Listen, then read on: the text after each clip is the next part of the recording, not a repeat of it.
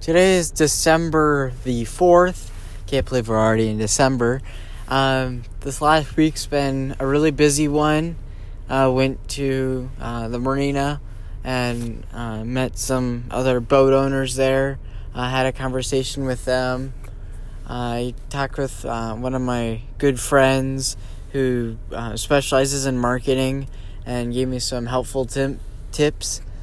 And just today, met with another person that also gave me some great advice and some great tips. Today we're going to talk about the different breeds I have in biodiversity. I've had 15 different breeds, and to be a registered breed, there has to be a certain amount in a country, so it's not like there's only a couple that they start off with. There's a good number, and they have a standard of perfection along with it, which is what the American Rabbit Breeders Association has. That has what the rabbit is supposed to look like in terms of colors and shapes and all these other distinct characteristics. To explain a little bit more, during the fairs, I bring my rabbits out, and they look at the rabbit to see if it fits the standard of perfection, which for each breed they have their own distinct shape and fur length and weight and eye color and fur color and stuff like that. I'm going to start with shape. There's different shapes for rabbits. There's the compact, which is more tightly packed together. It's not as loose. That's most of my breeds of rabbits have that kind of shape. There's the cylindrical, which is the Himalayans, which is more long and tube-like. And there's the arc, which is like the Belgian hare, that they have their front legs. Their front legs make a really steep arc. The next thing is the ear length. Just in general, the size of the rabbit usually depends on the size of the ears as well. If you look at the Netherland dwarf, or the dwarf rabbits in general, are little tiny bunnies with little petite ears. And if you look at the Flemish giant, they're a big rabbit. That's why they're called giants. And their ears are really big, proportionally to their size. And the Beverins, which is one of the breeds I have, is it's more on the large scale side of the rabbits. It's smaller than the giants, and its ears are really long compared to its size, and it makes a really distinct V with its ears if you look at it from the front. And not only the length of the ears, but do they hang up or down. Most rabbits, their ears go up, but there are a couple lop rabbits that their ears hang low, like the mini lop and the Holland lop.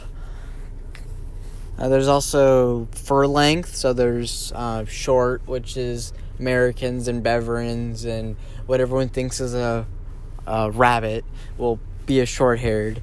And there are Angoras, which are long-haired rabbits that they can have 4 inches at a time, which is usually what my Angoras get to, but they can be 8 to 12 inches long because they grow 1 inch every month.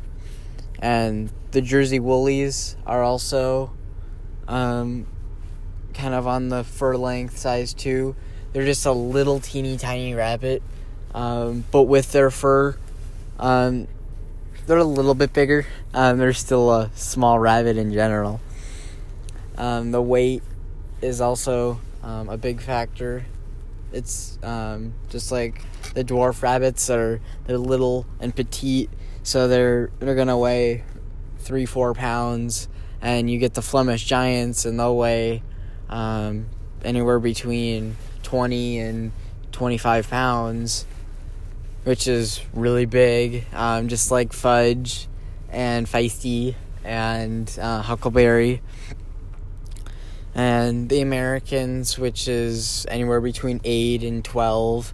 And the Continental Giants, which can be way more than 25 pounds. That can be up to anywhere between like 20 and probably 35 pounds.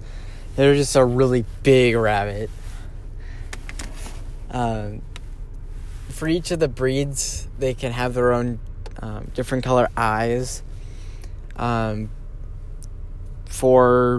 have a couple what they call blue rabbits, which is more of a steel gray color, and they'll have darker eyes. They can have black eyes or brown eyes or red eyes, which is in the case of albinos. And there are a couple breeds like the Beverins that when they're albino, they might have blue eyes. And we've seen going to lots of different birthday parties that some people think that the red eyes is freaky and they don't like it at all.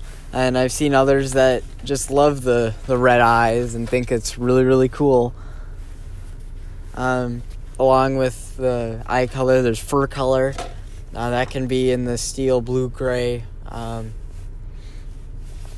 It could be that, or white for albinos, or brown, or gray, or there's lots of different colors of rabbits. There's also agouti rabbits, which is many different colors within its fur.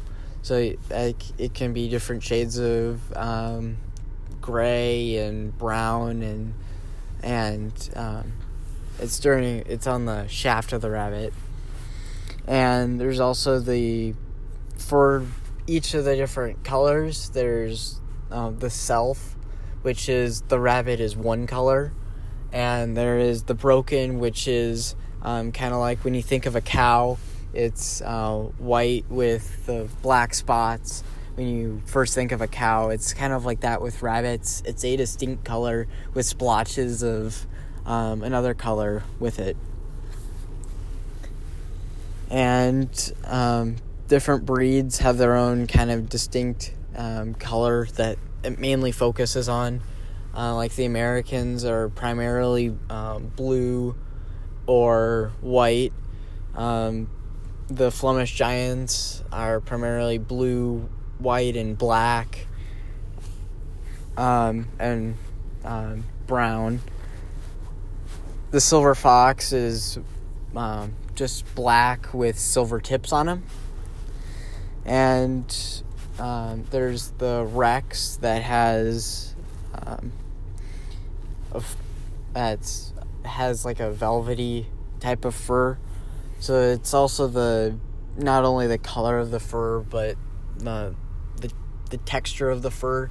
Like I said, the Rex is more velvety. The Angora is more soft and more fine, and the American seems to be more crunchy, and it does have that little bit of softness to it as well. In a couple episodes that I'll be doing later, I'll focus more on the Angoras. But just there's lots of different kinds of rabbits in terms of short-haired or long-haired or color. If they're self or broken, or do their ears hang up or down. And there are a couple breeds that have really cool patterns, like the Harlequins, which looks a lot like a zebra. They have two colors that run down their back in stripes, and half their face is one color, and the other side of their face is another color. The two types of Harlequins are the Magpie, which is black and white, and the Japanese, which is brown and black. And the checker giant, which has what looks like racing stripes on their back, and what we call a butterfly nose, which looks like a butterfly on their nose.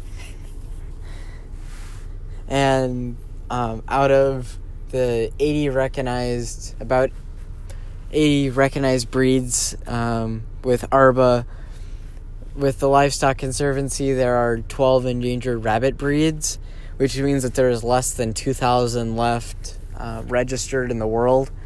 And I've had 6 of those. So that's like the Americans and the Beverins and the Silver Fox, the Harlequin, and the Creme d'Argent, the Blanc de Haute, and more of the larger breeds that people don't want anymore because they want the little guys. If you look back in the past, more of the larger breeds were used for meat and fur. And now that industry has declined in the United States, people have wanted more of the smaller rabbits for pets. And like dogs, people like different kinds of dogs for their pets. Different people like different rabbits. And to sum it up, why does biodiversity matter? I'll give you a little scenario with apples first. If you go to a store in Minnesota or in California or in Florida, you'll kind of see the same kind of apples. And if something happened to a specific type of apple, now the apples would just decline for that type. And then there will be 4 or 5 instead of 5 or 6. And the thing about rabbits is that there's more, which is good for if something did happen. There's so many different kinds of breeds that are so distinct that like they're the Angoras that originated from Turkey, which is really, really cold. And they have in the mountains, and they have so much fur so that they can survive the winters. If you put some other breeds that, for example, the mini lop, it doesn't have as much fur on it. If you put them out in the mountains, it would be too cold for them. Same thing for the Angoras. If you since they have so much fur, if you take them to some of the southern states, it's too hot for them in the summer, which is why Minnesota is so good, because it's just enough in the summer, and the Angoras love it in the winter because their big fur comes in really good play to keep them warm. Stem bunnies in Peace Bunny Island take out the rabbits all year round for their biodiversity unit, but focusing on during the Easter time, we ask people what they think their Easter bunny looks like, and everyone has their own kind of distinct look of what they think it is, and it's that with rabbits. There's so many different kinds of breeds. I'll talk a little bit more about biodiversity next week, but to sum up this week, once a breed is gone, you can't get it back, and right now I'm doing my part to save as much as I can, and going out to events all year round to tell people about the endangered ones and rabbits in general. And biodiversity really does matter. And I hope you'll tune in next week and have a happy day.